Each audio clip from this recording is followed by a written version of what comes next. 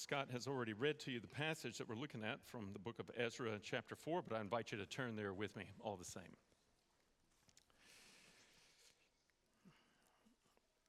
Regarding today's sermon and the passage, I'd actually planned on doing this text at this time. It was about 8 months ago. And I've entitled it, If You Want to See Renewal, well, if that's the case, you better expect opposition. And in the week, I'd kind of come up with an introduction as to how I was going to open this up. And then yesterday happened. And we saw the devastation that's going on across the globe in Israel when Hamas launched their rockets repeatedly and going into that city. And yet we are just reminded one more time, aren't we, that when it comes to God's people, the nation of Israel, even though at this time in their faith they live as an apostate nation, they will always have that place in God's heart. And his plans with them have not terminated. They're going to continue. But as we see this, we're just reminded yet again, our adversary, the devil, does seek to destroy that nation. And he hates them. And so we have the terrible images in our minds from what we saw from the news, and we continue to pray, particularly for those people who are the innocent victims. And I say that on both sides. War always brings devastation to so many people who are innocent. But we continue to pray, too, for peace and peace in Jerusalem. But today what I'm going to do is we're going to look at another time in which they experienced a conflict, a time when an adversary came against them. And we're not doing this so that we can make some sort of political statement in light of what has recently happened. That's not the point at all. As much as we want to see what it is that God has for us from his word that speaks to us today. What is timeless about the things that Israel went through before? And the Bible speaks to us repeatedly and reminds us that we do have an adversary. His name is the Satan, or the devil, Satan. He's the accuser.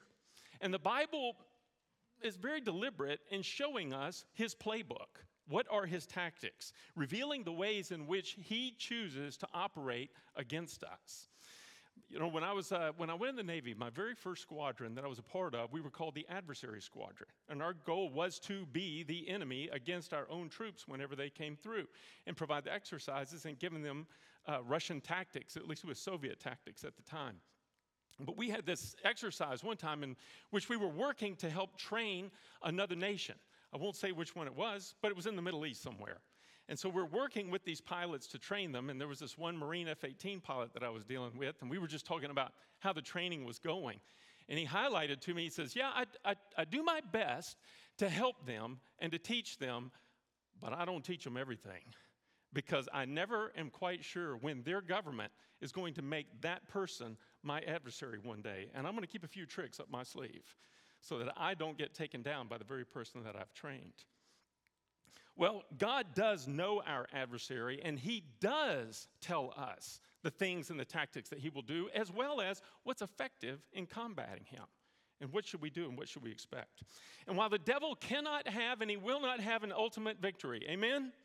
We have to remember that. He does not have an ultimate victory, but he is more than content to settle for the lesser things in the meantime. And he's aggressive.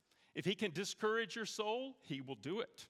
If he can disqualify you in certain aspects of ministry due to sin, he will bring that to you.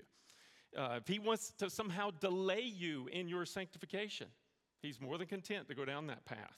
And certainly any distortion he can bring to the gospel, as well as encourage some people to desert in the faith, he is more than happy to help them with and to attack them. And in Ezra's day, he did the same thing. Nothing is new under the sun. Now let's remember something for the Jew, that for the Jew, in order to live in the land of Israel, I mean, that was a big deal to them. God came to them and said, I've chosen you. You're my nation, and I'm going to manifest myself through you, and here's how I'm going to do it. I'm going to give you land, particularly that land. I'm going to give you descendants. And we understand later in the New Testament that it's particularly a descendant, Jesus Christ, that's going to be the culmination of that. He says, I'm going to make you a blessing in the world. And again, that would ultimately be through Jesus Christ. And so a big part of that blessing is them seeing themselves going back into the land from which they were deported. And coming home was going to be a sure sign God hasn't forgotten us. Right? We've sinned against him, but he hasn't given up on us. And he does want to bring us back into this land and care for us. And so in coming back, they were to come back, but not just any way they wanted. They were to come back with a purity of worship. with a desire to say, God, if we know how you want to be worshiped based on what you revealed to us, we want to be faithful to that. We want to accomplish that. And God had prescribed how they would do that. And it was particularly at that time through the tabernacle or the temple in the land. So it was imperative that they not only go back into the land, but they build that temple and open up the gate by which they could then enter back into fellowship with God through sacrifices and recognizing his holiness and completely submitting unto him in that kind of a fellowship and to love him. And so the renewal effort in that time began with the two tribes in particular, Judah and Benjamin, who were apportioned lands, particularly in the south of Israel. And they were to go back. Now, I've got a little map here to sort of help us out. And it may be hard to see, but if you've got over here, you've got Babylon. And as they follow the river, because that's how you traveled in that day, you had to follow the water source. They go all the way to the north, and then they work their way back down into the south, into Jerusalem. Now, what I want to do is take the next map and blow up a little bit of what you see in the red square here regarding Jerusalem. So there is the Dead Sea, or as the Bible calls it, the Salt Sea. And here in the purple is where the people of Israel came back and they began to populate the land. So they're living within this land, and they're excited about the prospects of what can happen. But there's a problem. And the problem was an opposition was coming their way. And you see it in Ezra 4, verse 1. When the enemies of Judah and Benjamin heard that the people of the exile were building a temple to the Lord God of Israel, they approached Zerubbabel and the heads of fathers' households and said to them, "Let us build with you, for we, like you, seek your God. And we've been sacrificing to him since the days of Esarhaddon, king of Assyria, who brought us up here." Now, there's a term for the people that we're talking about here that were in the north there. And you've got it on this map right here. I've got it highlighted. The term is a Samaritan. They were descendants of various people groups over the years, and it included people that had a Jewish heritage, a Jewish lineage. And so when the northern Israel had been conquered in 722 BC, what Esarhaddon did was he came in at the time and he took many, not all, but many of the Jews, and he deported them back into his land. But then conversely, he brought his people into the land and he imported them, with the idea being we have these people who are Jews and we have these people who are not. And you get people together long enough, what happens? They get to looking at one another, they get to liking one another, and before long they get to marrying one another. And that's part of his strategy. As a result, you not only have a Jewish race, now you have a mixed race. Now that in and of itself, I don't know that it's so big of a problem, but something else is going to happen with this, and that's religions. This people come in with one religion and faith, and these people come in with something different, and when you mix the two, now you get a sort of a syncretism that begins to happen. And this is explained to us in 2 Kings 17, verse 33, where it says about these people, they feared the Lord, and here's the key word, and they served their own gods according to the custom of the nations from among whom they had been carried away into exile. So this is the problem that the Jews would have with the Samaritans. They worship God plus. They added on to this. We're going to obey God in this area, but we've got these other gods too that we're going to pay homage to. So they're enemies, not because they don't worship Yahweh, which is the formal name of God, but because they don't only worship Yahweh. And for Zerubbabel, he knows if we import this kind of help into this situation, we're importing syncretism. It's going to be a problem. And so it'd be like me saying, for our worship team, Tom's going to take the summer off, but y'all be excited because we have a link, and we have got the pop singer Rihanna, and she's going to come in here, and she's going to lead worship for us. And it'll be great. We'll get all these people from the community, and they'll come out, and won't it be wonderful? Everybody say no. She can sing amazing talent, but what is the problem with that? Well, I don't know what Rihanna's faith is, and even if she grew up in a church, we don't see evidence of it today, and we certainly don't see a lifestyle consistent with it today. We say that's going to be a problem for us. And that's exactly what Zerubbabel is facing here. Now, let me get super theological with you, all right? Okay, everybody take a step back. Get ready. Big theological word coming up. And this theological word really defines who you are as a believer and who you worship. And this theological word will get you into more trouble than any other one that I can think of. And that theological term is the word only. When I say only is used to show that something is limited to, not more than, or is not anything other than the people, the things, the amount, or the activity stated. And in a pluralistic society, the word only is not usually appreciated. And in verse 3, that the fact that the Jew would only worship God meant that only exclusive worshipers of God would build this temple.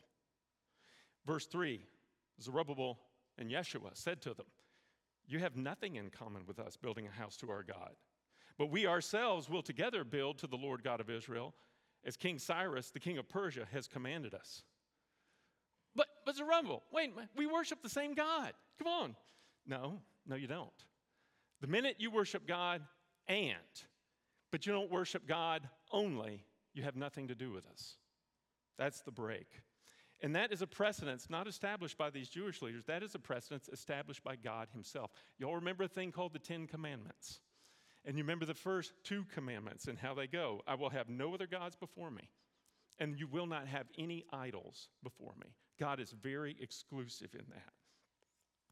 And so, when it comes to a church, are there issues that we can sort of give and take on? Everybody say, yeah. Yeah, of course there are. There's a lot of things that work like that. How are we going to do an offering? There's no exclusive one way that we can do that. How will we do life groups? There's nothing exclusive in that. What style of worship are we going to incorporate? We have latitude. We got room to maneuver on this. But when God makes a statement, and he makes it very binary, saying it is this and only this, then we have to go with what he said. And to be very candid, every single one of us gets this. Give you a way of example. Men, let's just say tonight you go home and you look at your wife and you say, "Sweetheart, I love you, and everything that I have is yours. But I think I would also like for us to be able to start seeing some other people, me in particular. And so I still love you, but if I can just take Thursdays, only Thursdays, and I'm going to devote them over here to this person." Is your wife going to be okay with that? Hide the guns before you make that statement, because she's going to use those things against you. No, that is not okay. Because there are some things we know that are meant to be exclusive. And the worship of God certainly fits in this category. Is there more than one way to God? No. It was Jesus who said, "I am the way and the truth and the life, and no one comes to the Father except through me." Very exclusive.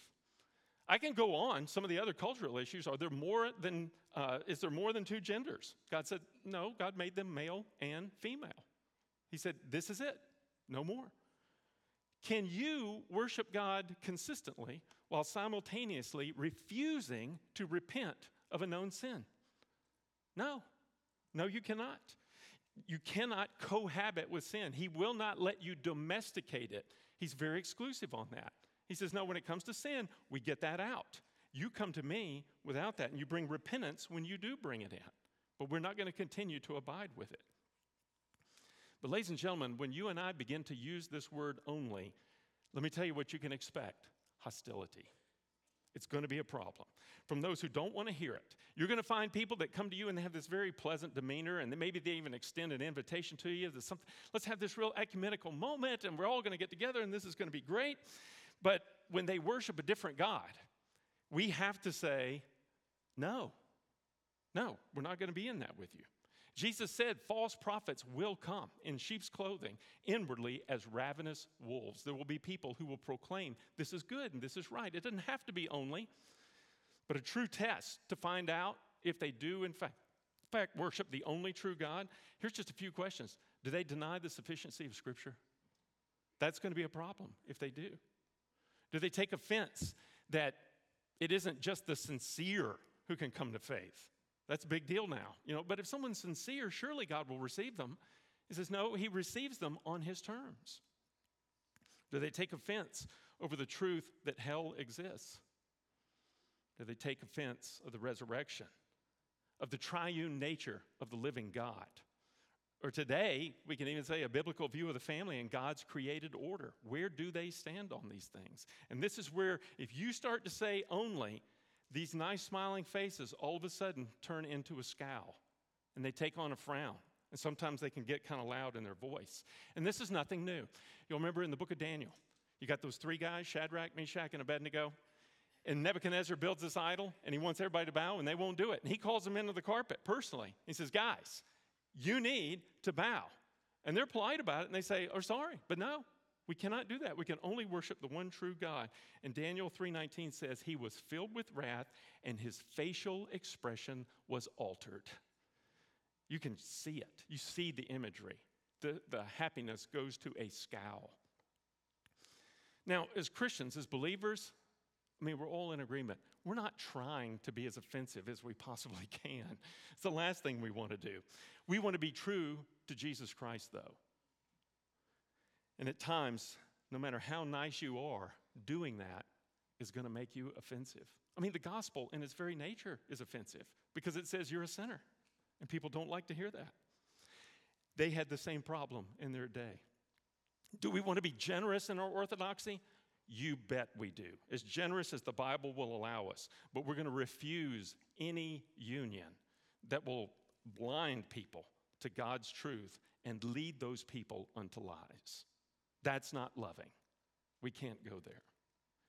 And Zerubbabel took this stand, and friendly faces became scowls really fast. Verse 4, then the people of the land discouraged the people of Judah, frightened them from building, hired counselors against them to frustrate their counsel all the days of Cyrus, king of Persia, even until the reign of Darius, the king of Persia. In other words, we did this for 50 years. 50 years this continues on. And yesterday's news events show us they're still continuing on. And Ezra then backs out of the immediate context that we've got here, and he looks at this bigger swath of history. And so when you get to verses 6 all the way to 23, if you got a pencil, you might just put a little bracket next to that, because you got to remember this is taken out of a different time frame. Verse 6, he goes on, he says, now in the reign of Ahasuerus, so this is a later time period, maybe about 60 years after the events of verses 1 through 5, he says that there were some events surrounding the building of the temple at that time, and some people wrote an accusation against the inhabitants of Judah and Jerusalem, and so it was a form of slander against them. And then in verse 7, there's another incident, happens about 20 to 60 years after the events of verses 1 through 5. No details are given about that event, just that somehow there was this political maneuver to get Israel in trouble. And so his bouncing between these different eras of opposition, I think we're seeing this in the news right now when we look at the opposition against Israel. You know, a bunch of you can look and say, you know, this happened once back when Nixon was president, back in 1973. And then, you know what? It happened again when George W. Bush was president, back in 2006. And now we can say, now it's happening when Biden is president. And that's essentially what he's doing. He's anchoring it to the time period of a ruler to say this has continued to happen. And he's showing us that there is a hatred others have for anybody who is going to be aligned with the person and the word and the truth of God. Whether it's the temple in their day, whether it's the walls, whether it's the city of Jerusalem, the faces of the people might change over time and throughout history. But behind them is the same adversary. It's Satan, who deceives and who crafts opposition. And Ezra is bringing out this timeless truth that if you're going to align with the person and the work of God, expect opposition. Don't be surprised by it. Expect it. In fact, Jesus put it like this: blessed are those who have been persecuted for the sake of righteousness, for theirs is the kingdom of heaven. Blessed are you when people insult you and persecute you and falsely say all kinds of evil against you because of me. We just have to remember, whenever we are going to be about the person and the work of God, we've got to expect opposition. Sometimes it's overtly. Sometimes it'll be covertly. But expect it to come. Sometimes it's going to come from your family. For some of you, it'll come from your friends. For others, it's going to come in your good times. And then others, it'll be coming at you in your bad and your hard times. Satan is relentless, and he will be until his final defeat. So it shouldn't catch us by surprise. It doesn't mean God's not on his throne. But you have to remember, Satan's objective is singular: oppose God. And if you're going to oppose God, then you necessarily are going to oppose God's people. And that's exactly what he does. And so by you being a servant of God, I got news for you. You now got a target that is on your chest. And as a result, it comes with this new alignment that you have with Christ. The minute you were birthed into his family, this target shows up. You know, I had this friend who was a Navy commander, and he had a very good friend who was one of these old Vietnam vets.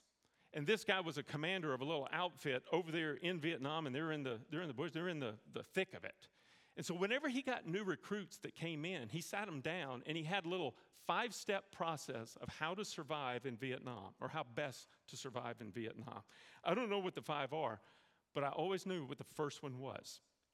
The first rule, if you're going to survive, is that guy would look at his men, and he would say, "You are here.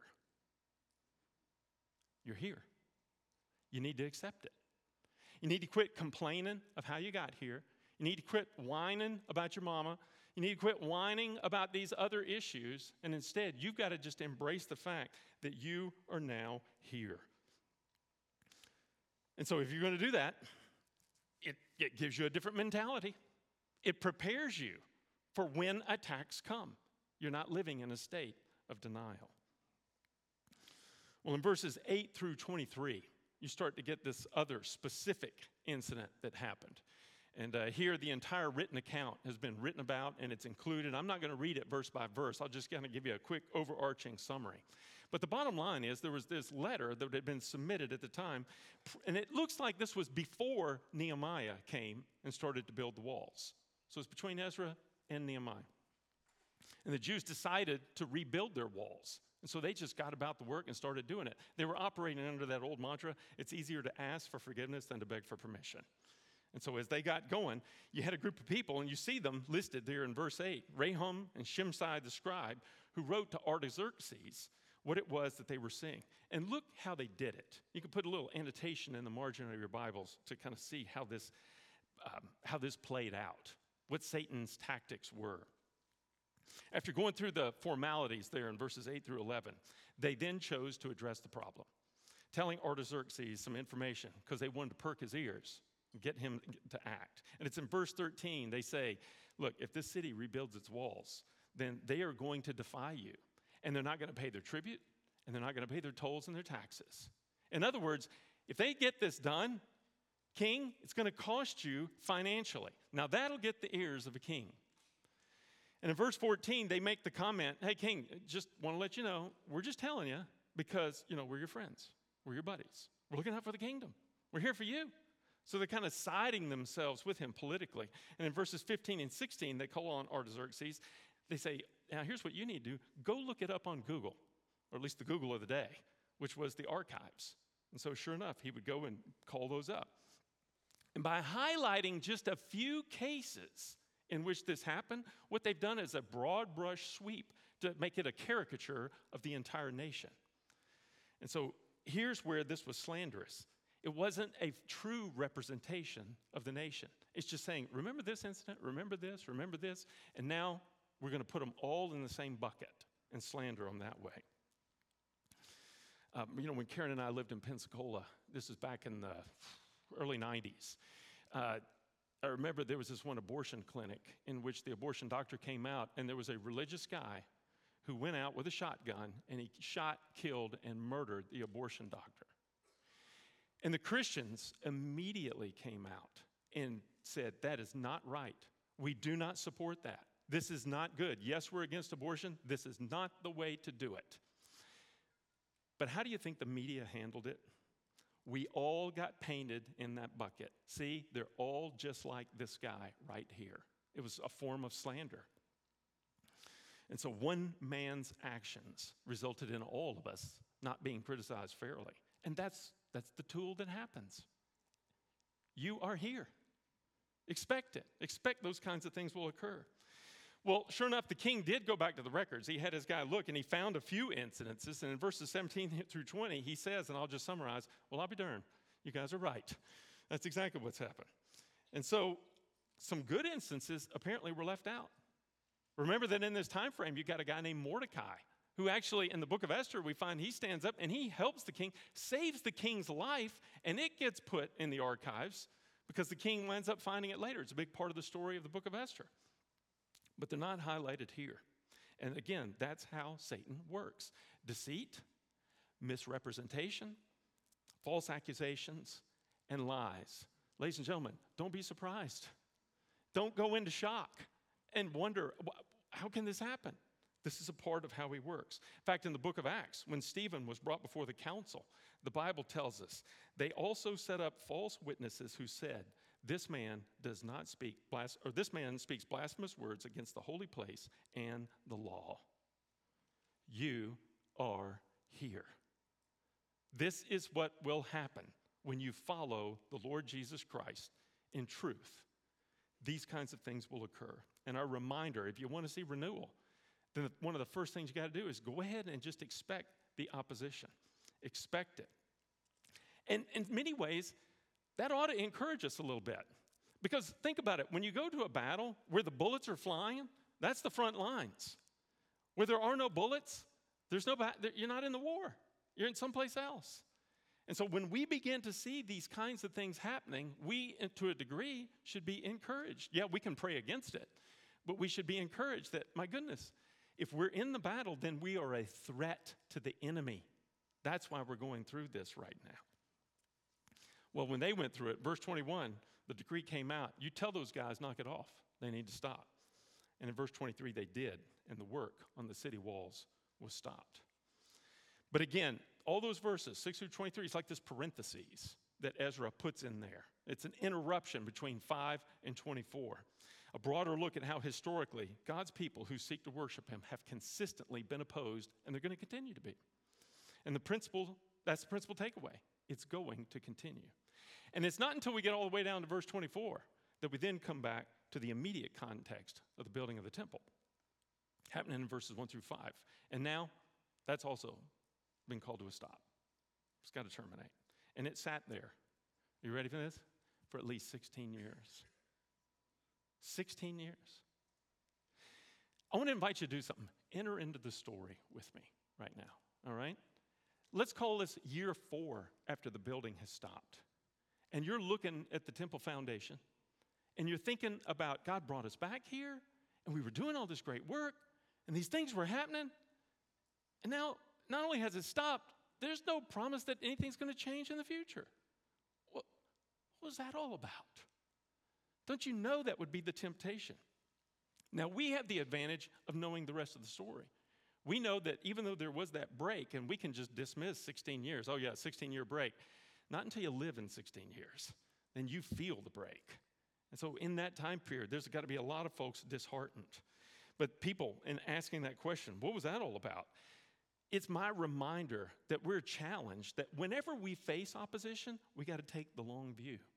Sometimes God's work is going to be short-circuited in the short term. Don't forget that. Sometimes this is exactly what happens. And that is exactly why you and I have to take the long view, that God is going to continue to do his work and he will eventually accomplish his purposes. This is why for the past several weeks, I've been having to go to Isaiah 46 and work with you to memorize verses 9 through 10, where it says, remember the things long past, for I'm God and there is no other. I am God and there is no one like me, declaring the end from the beginning and from ancient times, things which have not been done, saying, you catch this, my purpose will be established, and I will accomplish all my good pleasure. That's the promise. God is going to see his work done. He's going to see it through, even if in times we're living in times where we're struggling with that. But God finishes what he starts. And can I just remind you, isn't that the key truth about the gospel as a whole? Jesus lived this life of perfect sinlessness and lived in the world, and everyone had great and high hopes, all up until that Friday in which he's brought before the Romans, hung upon a cross, stabbed with a spear, killed, buried, and put in the tomb. I have often wondered, what would I have been doing? What would I have been thinking if I had been alive in that day on Saturday, before the resurrection has happened? What would I have thought? I would have thought the same thing. What was all that for? It seems like the devil got an impressive victory. But he didn't, because Sunday came. And when Sunday came, Jesus arose. And then while it took some time for people to get caught up on that truth, Eventually they did, that Jesus was the victor. But you see what the lesson is for us. Same one Ezra encounters. And, while we don't take Satan's opposition lightly, folks, we got to be careful. Don't overestimate what he can do either. Don't give him too much power. He is ultimately subject to whatever it is that God wants to accomplish. So because we know how things end, we can live in a confident hope. Amen? We can live in a confident hope even when times are rough or things are delayed or stressful or threatening. God will accomplish his purposes. I've been reading this book. It's excellent, by Rosaria Butterfield, called 5 Lives of the Anti-Christian Culture. And I just want to read you something out of this. She begins by quoting John Calvin. She writes, God's will is that Christ's kingdom should be encompassed with many enemies, his design being to keep us in a state of constant warfare. I don't think we like that, but that is true. Therefore, it becomes us to exercise patience and meekness, and assured of God's aid, boldly to consider the rage of the whole world as nothing. This is God's promise as well as his command to the faithful church. The rage of the whole world is nothing.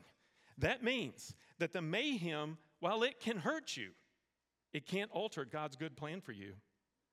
God uses everything. He even uses sin sinlessly. Well, that'll blow your mind. But see also the cross, the greatest sin that ever occurred, and God used it to accomplish the greatest good that has ever been accomplished. And yet he could do it without sinning himself. She concludes by saying, the Lord Jesus Christ and his grace that weaves this life together is strong enough to hold you fast in grief and joy as you serve in the body of Christ, the church militant. I love that. Until the Lord returns and we become the church triumphant. We leave our grief and tears here, for there are no tears where we are going. Christian, this is our moment. We must speak boldly to the world, and we must live boldly for Jesus Christ. And as we do so, we'll face opposition. But this is why we're here. Jesus is going to use you in exactly such a time as this. Would you bow with me as the worship team comes up on the stage? And let me just ask you a quick question before we pray. And my question is this. When it comes to the Lord Jesus, do you know him, or are you his enemy? Because you can only be one of the two. You can either be his friend and his servant, or you can be his enemy. And if you're not, how would I become his friend and his servant? It's very simple. You come recognizing your sin, recognizing you can do nothing about it, and you give it unto him and allow him to take that from you, to die for that sin, and to then give you his righteousness that you then can walk in a new life and live in a new way. And that's exactly what he wants to do with you. And if you are an enemy of God, you don't have to be. You come in submission and in willingness to serve unto him.